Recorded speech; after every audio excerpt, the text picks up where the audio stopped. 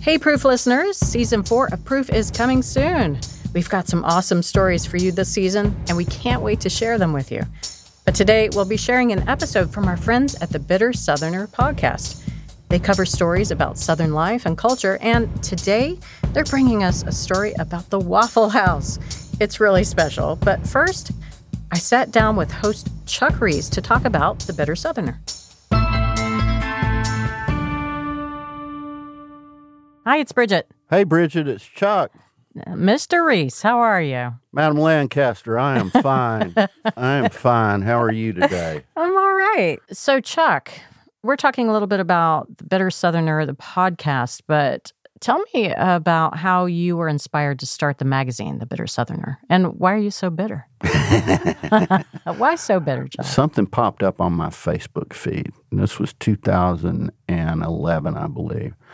That was a list of the 50 best cocktail bars in the world, and it was published by this magazine out of the UK called Drinks International. And there not only were there no bars in New Orleans on the list, there were no bars in the entire American South. And I was just like, that's crap. That's wrong.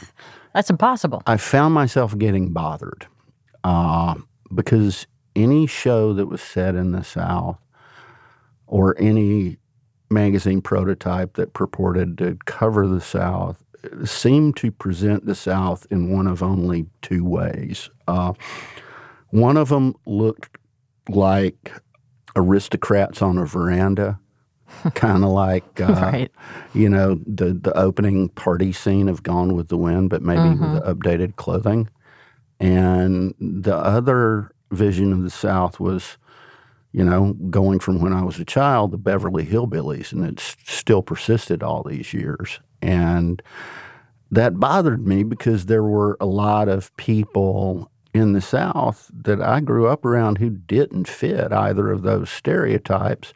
And neither of those stereotypes included any people of color, even though the South is the most ethnically diverse region in the nation.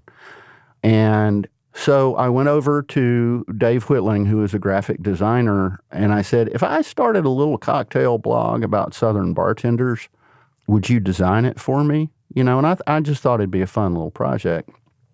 And Dave was like, sure. You know, kind of on a wing and a prayer with the idea of presenting one big, beautifully photographed feature story per week, and that was all we would publish, and that it would show the world Southern people as they really are. And, you know, we resolved that, you know, unlike most publications about the South, that we would not ignore the difficulties presented by our region's history, but that we would acknowledge them and try to deal with them when they intersected with our stories. I think what's so special about the magazine, the publication, the podcast, is that you're calling upon Southern people to tell their Southern stories. And it's not built in a corporate boardroom somewhere else with the ideas of what, quote unquote, being Southern is. I mean, the fact that you can't say what is Southern because it's huge. It's not a monolith. It's not just one thing. It's all these little individual stories that pepper the stew. I'm glad you said that because our culture is a gumbo. Yeah. Oh, yeah. We are talking a little bit about the Waffle House. You have an entire episode that is based on some of the lesser-known stories about the Waffle House. Well, all of that began because a very talented photographer who lives in Charlotte, North Carolina, named Micah Cash, came to me with an idea. And he called me up late in 2018, and he said, I got this idea. I want to go visit Waffle Houses all over the South, and I want to give myself rules. I want to take my camera in there. I want to sit down in a booth or at the counter and order something to eat and a cup of coffee and make pictures from exactly where I sit, looking out the windows at what I see around the Waffle House. And I was like, that sounds like a crazy bitter Southerner kind of idea. Go for it, you know? Right. It was amazing what it told us. It told us that, you know, these 2,000 Waffle Houses, most of which are in the South, might very well be the only common spaces in the South that are completely free of any barrier to entry. They're where everyone goes. You know, it's like everybody in the South has a Waffle House story, it seems like. And I guess that's why people related to it so much. And that's why we knew we had to turn it into a show. But it wound up being a fascinating thing for me. Okay, we're going to play this Waffle House episode for you right now. And if you like it, go find The Bitter Southerner wherever you listen to your podcasts. Enjoy.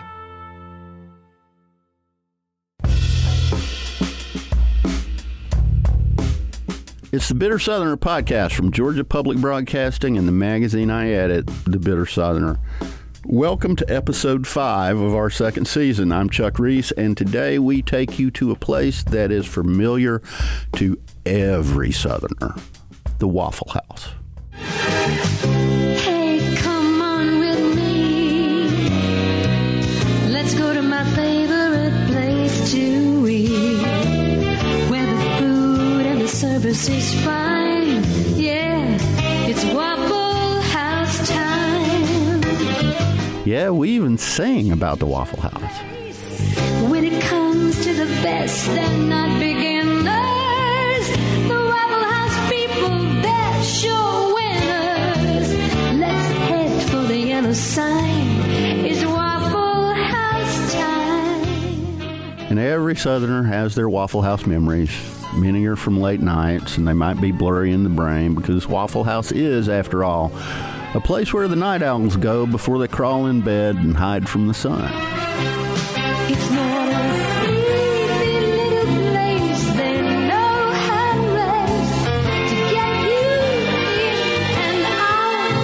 But if you want to take your time, hey, they really don't mind. They just want to see a smile on your face. Many other of our Waffle House memories are from childhood because every Southern kid will be taken to a Waffle House at some point. It took about 5 seconds for us to see this phenomenon one more time on the day we walked into Waffle House store number 1000 in Avondale Estates, Georgia, with a bag full of microphones. You want to answer some questions about the Waffle House? This is Samantha Nyack and her daughter, Annika. Well, she's only 4, so she's been coming for 4 years, and I've been coming for as long as I have memories. Sam lives around the corner from the very first Waffle House. It's now a museum, and it's just down the block from the store that we're in today. She says coming here brings back memories from when she was a kid. Our waitress was always Trina, and one time she let me go behind the counter and work the griddle and make my own egg and cheese sandwich. And one time a manager was there, and he was so entertained by us, he gave us like a full set of dishes to take home, and I still have them. And I used to collect menus from Waffle Houses around the country on road trips, or anytime they came out with a new menu, I would ask if I could take it home. And she's now passing those special Waffle House moments on to her own children. But little Annika, she's kind of busy right now. What's your favorite thing to eat here? Waffles. I need napkins. She and her brother both have it memorized. They Napkins. always share the All-Star Special, or I share it with them. Napkins. Napkins. Will somebody please get this girl some napkins so she can finish her meal? Do you want to say you can't live without hash browns? That's I can't live without hash browns. do it without your hand in front of your mouth. I can't live without hash browns. It is indeed hard to live without hash browns.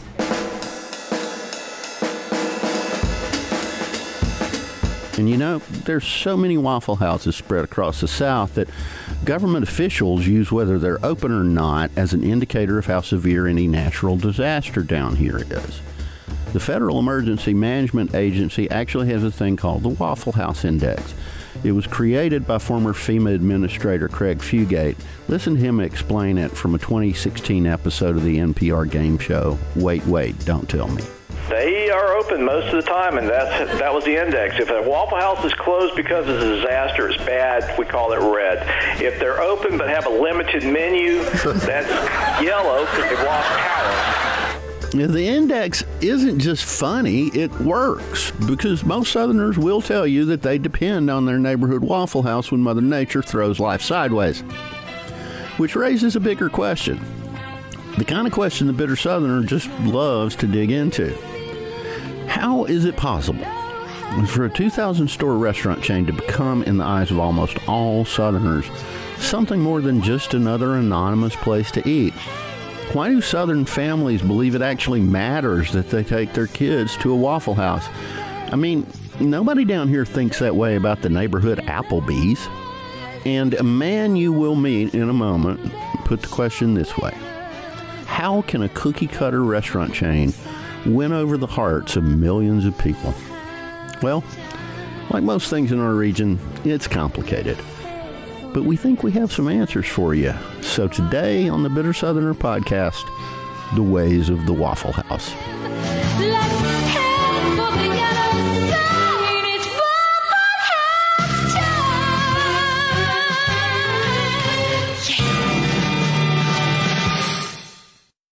The man I just mentioned is named Micah Cash. And we would not be having this conversation at all had he not called me with an idea back in 2018. Micah is a photographer based in Charlotte, North Carolina, and way back when the Bitter Southerner was just a baby, he was among the first shooters to contribute a big photo essay, visual journalism, as they say, to the Bitter Southerner. Micah's the kind of journalist that any magazine editor loves because he picks a big topic and he gets fascinated, maybe even obsessed with it, for a long time. Folks like that always tell great stories, and Micah began telling such stories with his photographs for the Bitter Southerner 4 years ago. And in 2018, Micah Cash called me with a grand idea.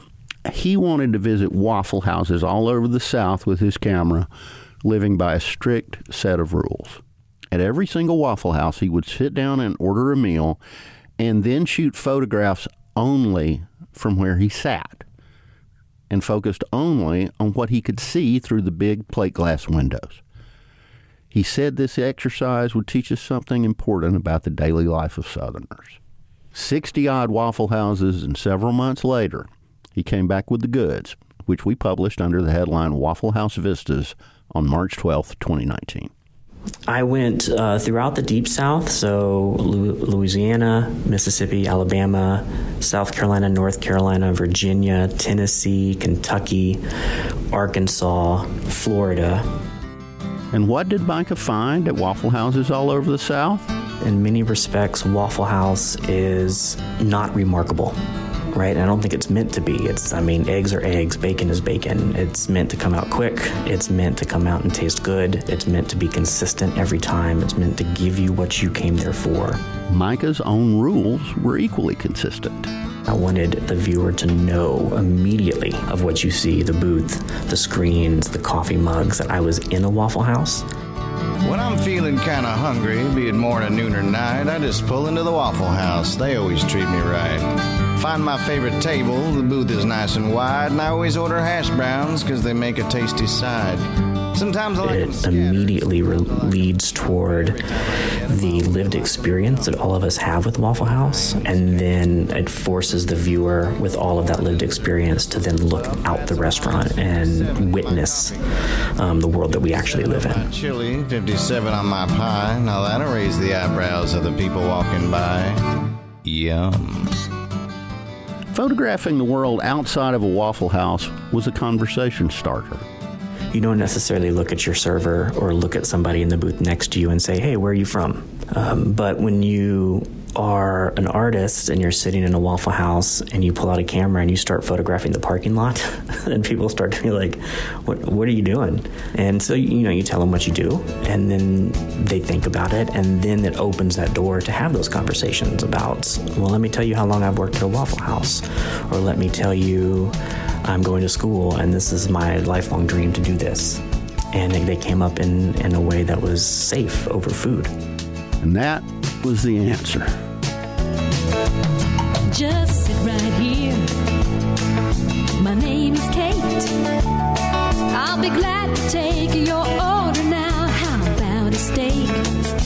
may be the one place that's common to the entire South where you can happen into a conversation with just anybody, regardless of their race, place, or station.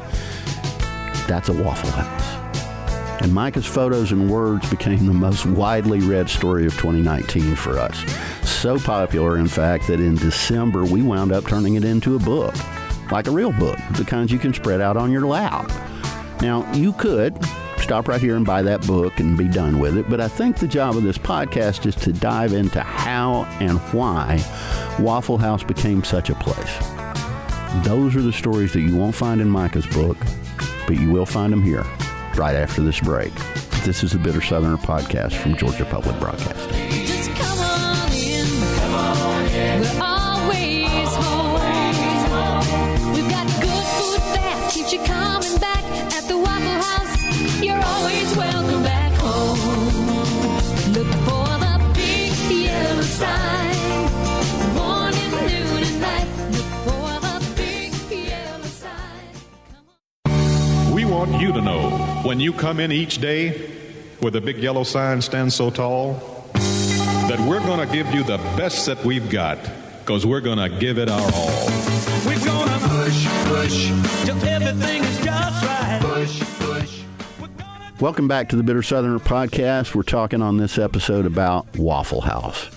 Now, the first thing you need to know about Waffle House is that it is run very differently than your typical big corporation. And I do know a thing or two about big corporations because in the middle part of my career, I wrote stuff for quite a lot of them. Waffle House's management structure, top to bottom, is completely uncommon. Every executive in the management of those little diners, all the way up to executive VPs, people you would expect to have grand offices at headquarters, none of those people even has an office. Every single meeting, all their business, it's done inside a Waffle House somewhere as the customers eat their meals around them. And the company just generally looks at the world differently. Doop, doop, doop, doop.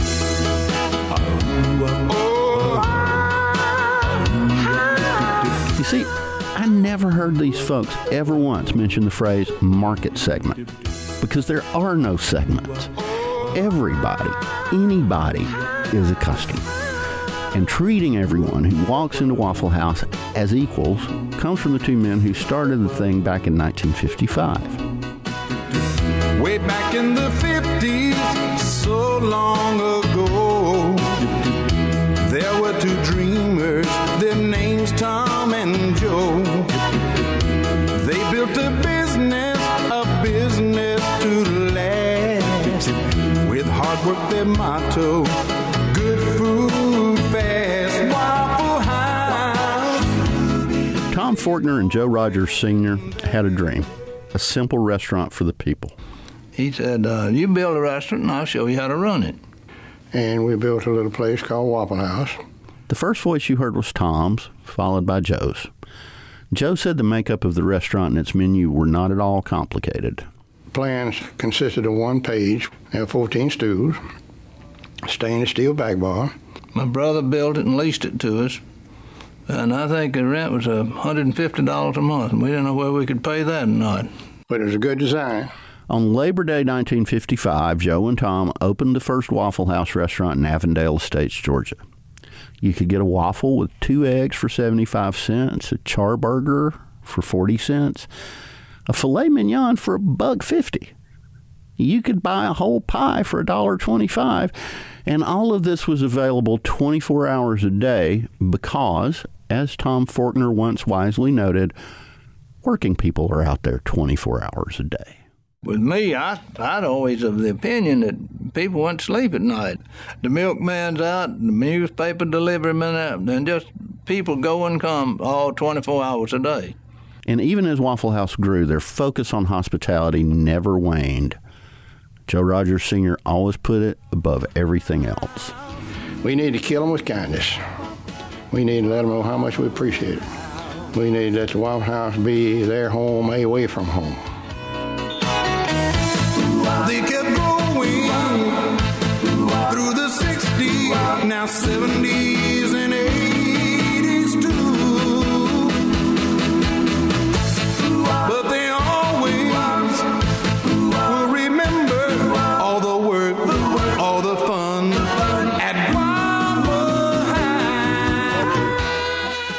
Joe Sr. died in March of 2017, and Tom Fortner followed him to the great beyond only a month later. And their very first diner is now a museum, and it's the only Waffle House anywhere that's open by appointment only. But if you're ever in Avondale Estates, you ought to think about scheduling a visit. Somebody from Waffle House will come and take you through it. It is a fine way to spend an hour. Waffle House. Waffle House.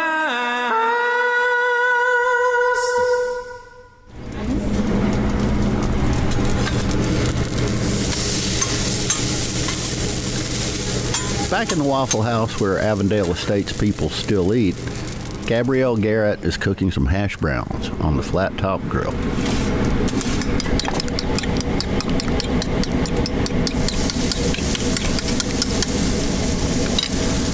When we met her, Gabrielle had only been working at Waffle House for about 4 months, but she told us that one of her favorite dishes to make actually isn't on the menu. Well, my favorite thing to make is very simple. A raisin grilled cheese. It's like a sweet and salty type feel to it, so it's something different, basically. But if I had to choose with something that's on the menu, I like making the hash brown bowls. The hash brown bowls and the grit bowls and everything else. And that isn't a surprise if you knew what Gabrielle used to order from Waffle House when she was a kid. She talked with our producer, Sean Powers. I would normally order a hash brown with some grits because I don't eat eggs. So, yeah. And what are you making right now? I'm making a scrambled egg plate. They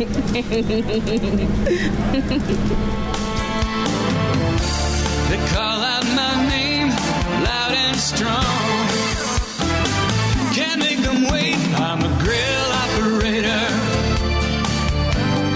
Grill operator. A grill operator at Waffle House. Gabrielle Garrett has been with Waffle House for less than a year, but she's got big dreams. She wants to rise from grill cook to executive. You say, what? Well, the weird thing is that dreams like hers actually do come true at Waffle House, and often.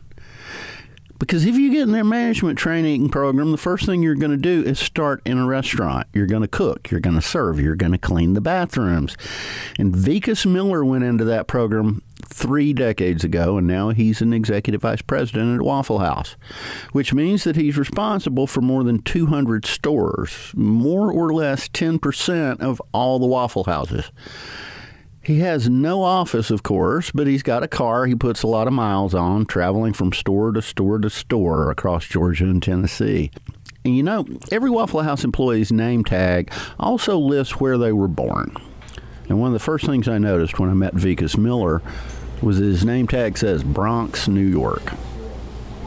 It's a perfect icebreaker. So when I'm talking to the customers in the restaurant, they say, I didn't know we have a Waffle House in the Bronx. I said, no, I'm not from the Bronx. And that's that. And then we have a conversation about the Bronx, how I got down here, and we just start talking about it. So it's usually makes pretty good conversation. Now, Vikas first moved to Georgia for the same reason that many of our nation's most talented African-American men come here, to attend Morehouse College in Atlanta. He was an entrepreneur from the start. Right after his graduation, he opened a few restaurants and dry cleaners near Morehouse and the city's other historically black colleges and universities. But his location had both advantages and disadvantages. When the students were in session, business was great. When students went home for vacations and over the summertime, there was no business. Right. And my wife, she was like, I'm tired of the money going up and down. And so she, as a joke, she put my resume out there, and somebody from Waffle House called me. Are you serious? I'm absolutely. So She did it without telling you? Yeah, she did without telling me. And so I give all credit to her. She's the reason for my success, besides her being a fabulous woman. You know, she put my resume out there. I got a phone call. And at the time, I was, I'm an entrepreneur, and I'm like, I really don't need to go and work for somebody else. I have my own business. Right. But one thing I've always wanted to do is just kind of learn about other businesses. You know, as you entrepreneur, it's always good for you to learn about it. So I came to Waffle House and talked to a Derek Cooper, who was my first division manager. And the things that really interested me about Waffle House was that we're all homegrown, so we all start. Doesn't matter what you've done in your previous life. Everybody that comes into the management program starts as a manager trainee. At one restaurant. Yes, at one restaurant. Wow. So we'll start training. You know, the training program is about 3 months, and then after you graduate from what we call WU or Waffle House University, then you are checked into a one-store restaurant, and you're a unit manager. The next stage after a unit manager is a district manager, which is normally 2 to 3 restaurants that you run. So I was a unit manager for a year. I was a district manager for a year and a half. The next stage after being a district is a division manager, which you have 9 stores that you're responsible for. Okay. And I was a division manager for 4.5 years. And then the next step after that is an area manager, which is about 27 stores. So we kind of go in threes. So it's 1 store, 3 store, 9 stores, 27 stores.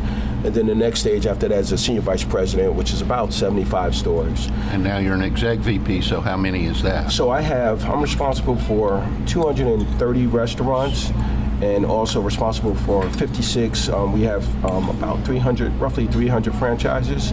And so have about 56 franchises that I'm also responsible for. And those are in Atlanta, roughly 150 stores or so in Atlanta, and the rest are in actually Middle Tennessee, Nashville, Murfreesboro, Knoxville, and Chattanooga. Right. Yeah. So you're all over the place. All over the place. When you reach the level and you've got 200 plus stores to look after, sure. Like, how many of those do you wind up being in physically every year on average? My goal is to at least step into each one of my restaurants a minimum 1 time a year. And the interesting thing, what people really don't understand is that obviously we're open 24 hours. And that means that we're responsible 24 hours. So we actually can show up in the restaurants on second shifts. Right. And we also show up on third shifts. Now, Vikas and I talked for a while about incidents that have happened inside Waffle Houses that make the news now and then. Some of them including racially motivated violence or allegations of police brutality.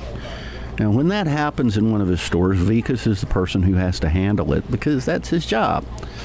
And to do that, he says, you got to keep one thing in mind, that people are people. Every one of them is different.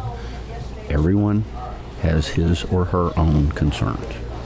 You have good black people, bad black people. You have good white people, bad white people.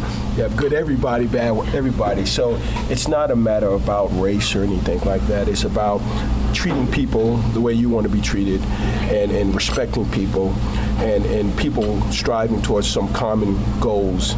And that was the beautiful thing that I loved about the South. And that's one of the things I love about Waffle House. It's like we are all like equal. You know, I may have a title of an executive vice president, but at the end of the day, I'll come in and I'll sweep. You know, I'll cook, I'll clean the bathrooms, I pick up trash outside, and I don't feel like I'm any better than any of our people that are working in any particular store. We're just all one family. So, now that you've learned about the business part, let's learn about the culture part. Point number 1. The ways of the Waffle House are so universal in the South that they have become part of the way we talk, our lexicon.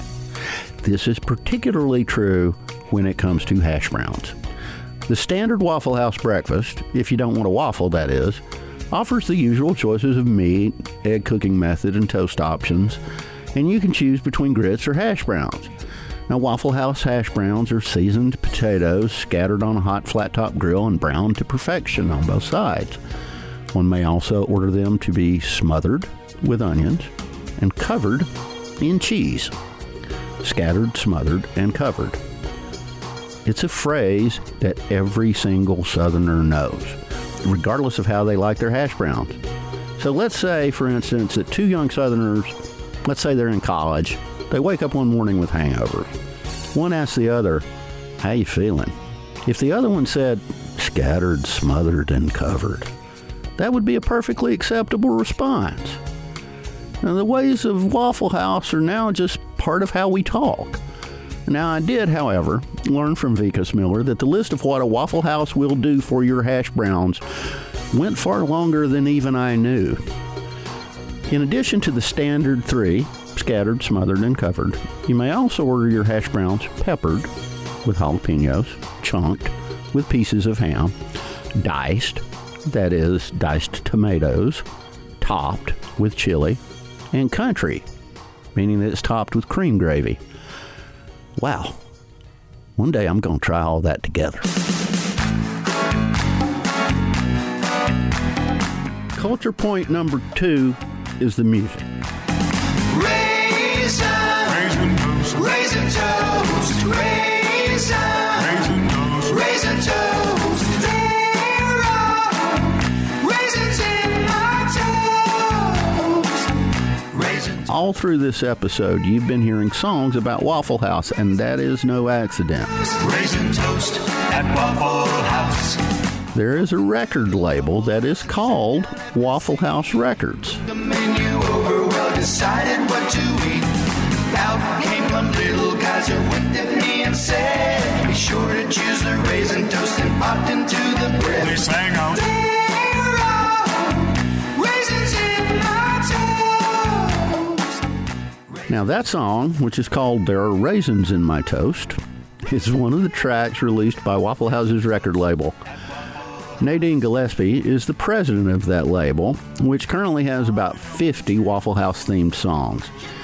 You can hear these songs online, or you can hear them as intended on the jukeboxes at Waffle Houses all over the South and elsewhere. But Nadine says they never end up on the radio and they're not advertised. It's about the Waffle House experience, so it's meant to kind of enhance that experience versus, making a commercial venture out of the record label. Now, the idea to make Waffle House music was the brainchild of company co-founder Joe Rogers Sr.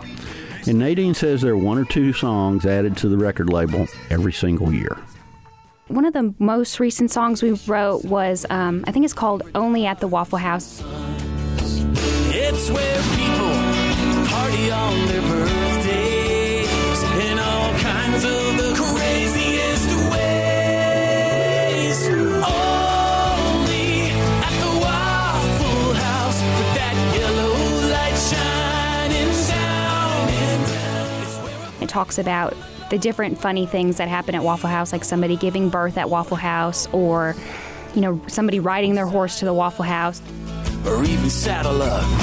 We've got a place for your horse, of course. We have those kinds of stories that come out in the songs, or just about the experience in general.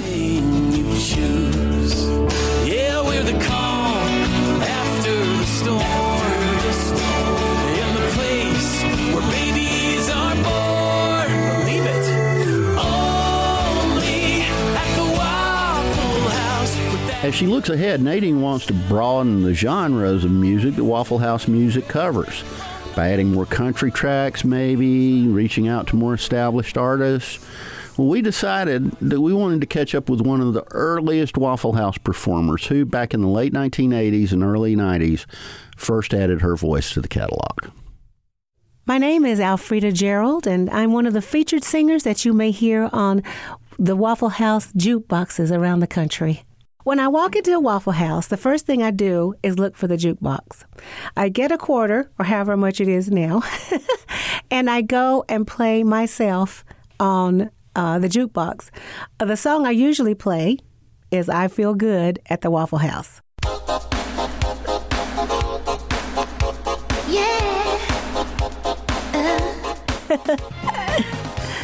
Oh, yes, I remember this.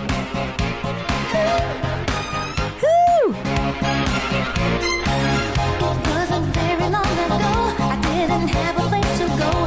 I tried them all one time until I found a place that's mine. I get a friendly feeling there. I was young then. The Waffle House is there for you as I find my seat. I arranged the melody and the vocals on I Feel Good at the Waffle House. It's inspired from the works of Mariah Carey and Janet Jackson has those influences in the song. It happens every time. I feel good. Just find the yellow sign. I feel good. There's never any doubt. I feel good. At the Waffle House. I remember this like it was yesterday now. I have not heard it in its entirety probably in 30 years. One night I got caught in the storm. I needed somewhere nice and warm. And through the darkness of the night, I could see. When I was thinking about this, I was just trying to come up with a melody line that was up with the times at that time. But I liked the hook, I feel good at the Waffle House, because it's very, very catchy. And after the song goes off, everyone is always going, I feel good at the Waffle House. And so I thought that that was catchy. I feel good. It happens every time. I feel good. Just find the yellow sign. I feel good. Those background vocals sound really good. What? I feel good. At the Waffle House. I wanted it to be a hit. It was going to be on Waffle House Radio, and they had different aspirations for this back in the day. They didn't know where it was going to even, maybe it might blow up and become something. But I really wanted it to go down in history just like it has. Someone hurries by to take my order from me. They tried of me. One thing is for sure, I won't feel good. Yeah. Just find the yellow sign. I feel good. There's never any doubt. No, I feel good. At the Waffle House. A lot of songs were cut that you don't hear of anymore. That didn't make it. But I Feel Good at the Waffle House and several of the ones that you probably will play were popular enough to withstand the test of time. And that was my goal. Feel good. Come on to the Waffle House. Feel good happens every time I look for the yellow sign. Woo! Oh my goodness. Now that really brought back memories.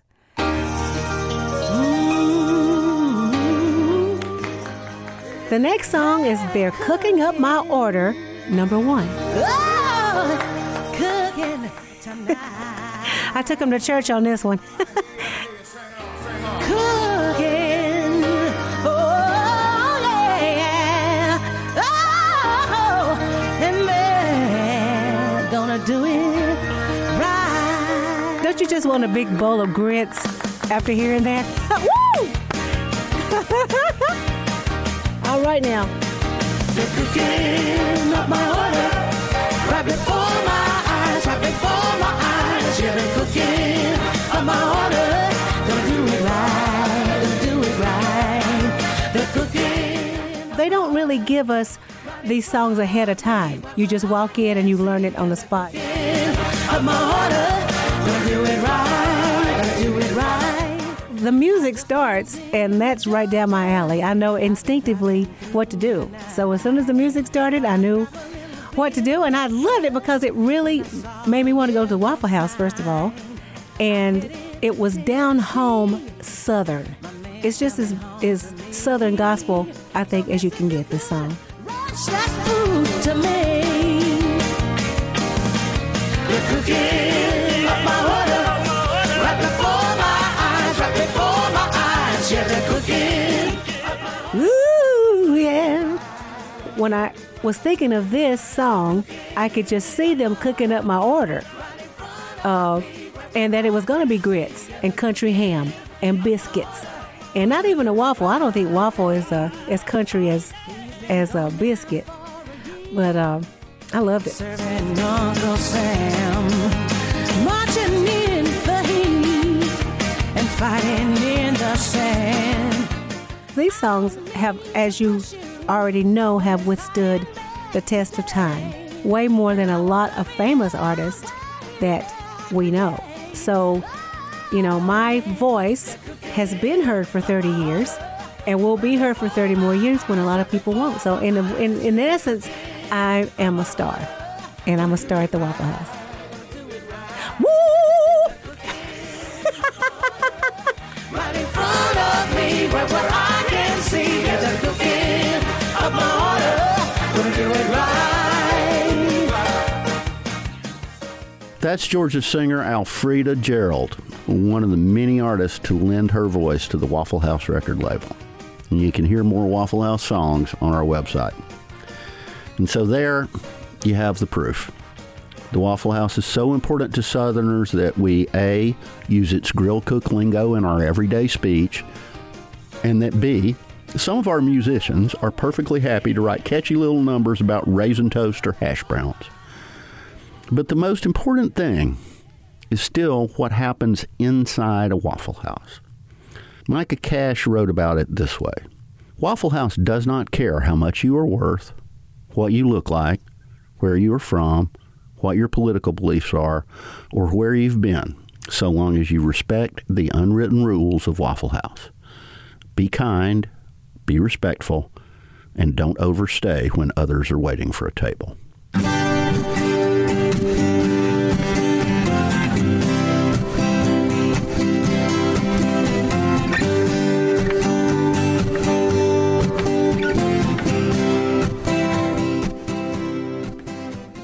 Now, when we decided to turn Micah's story into a book, we wondered who might write a perfect foreword for it. I began thinking of a New Orleans novelist and bitter Southerner contributor named Maurice Carlos Ruffin. Maurice's debut novel last year, We Cast a Shadow, is just stunningly good reading, and I do recommend that you buy it. But when I asked Maurice if he'd be interested in this Waffle House project, I was surprised that he said yes immediately. No hesitation whatsoever. Now, a couple of days before I sat down with Vicus Miller at the Waffle House in Avondale Estates, Maurice had sent me the first draft of that foreword. And, bless his heart, he agreed to join us from New Orleans to read the first two paragraphs of it for you. The South is my home. The South's people are my people. The South's places are my places. But when I travel to new towns from Louisiana to Virginia, I always take care when I walk into an unfamiliar establishment, especially restaurants. I'm not looking for trouble. And I don't expect special treatment, but I do expect normal treatment. I don't always get normal treatment. I've entered a restaurant only to have the white employee stare at me until another white person broke the silence. I've been seated by the bathroom or garbage can despite the availability of open tables near bright plate glass windows. Once, while sitting with two out-of-town friends who kept staring over my shoulder, they brought to my attention a painting on the wall. A painting of an enslaved woman preparing food. The painting was made to evoke nostalgia for a better time that never existed, but it made me feel sick. I've never felt sick in a Waffle House. I've eaten in Waffle Houses all over the South. I've eaten in Waffle Houses at sunrise and in the heat of the night. When I was at a writing conference in Fairhope, Alabama a few years ago, a friend suggested we go find a late breakfast in town.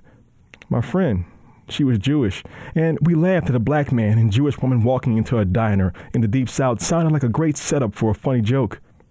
But there was no joke. We went.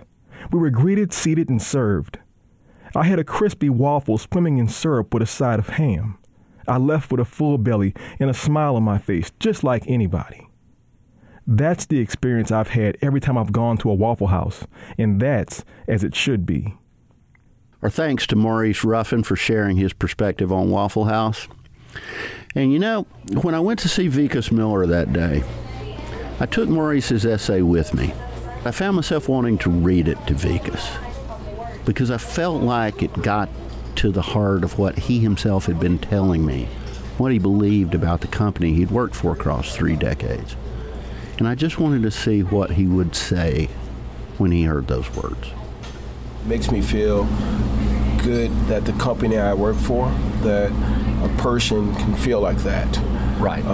It just goes to the things that we actually believe in, that people get it and they see it and they feel it, you know, and that's the beauty of this company. So I you know, you can't buy better words, you know, than what he wrote. You know, that's perfect. And you know, when you look at why we don't advertise, That's our advertisement. We treat people right when they come in. We treat every single customer the same way. And people recognize that, and they keep coming back. And so, that's beautiful.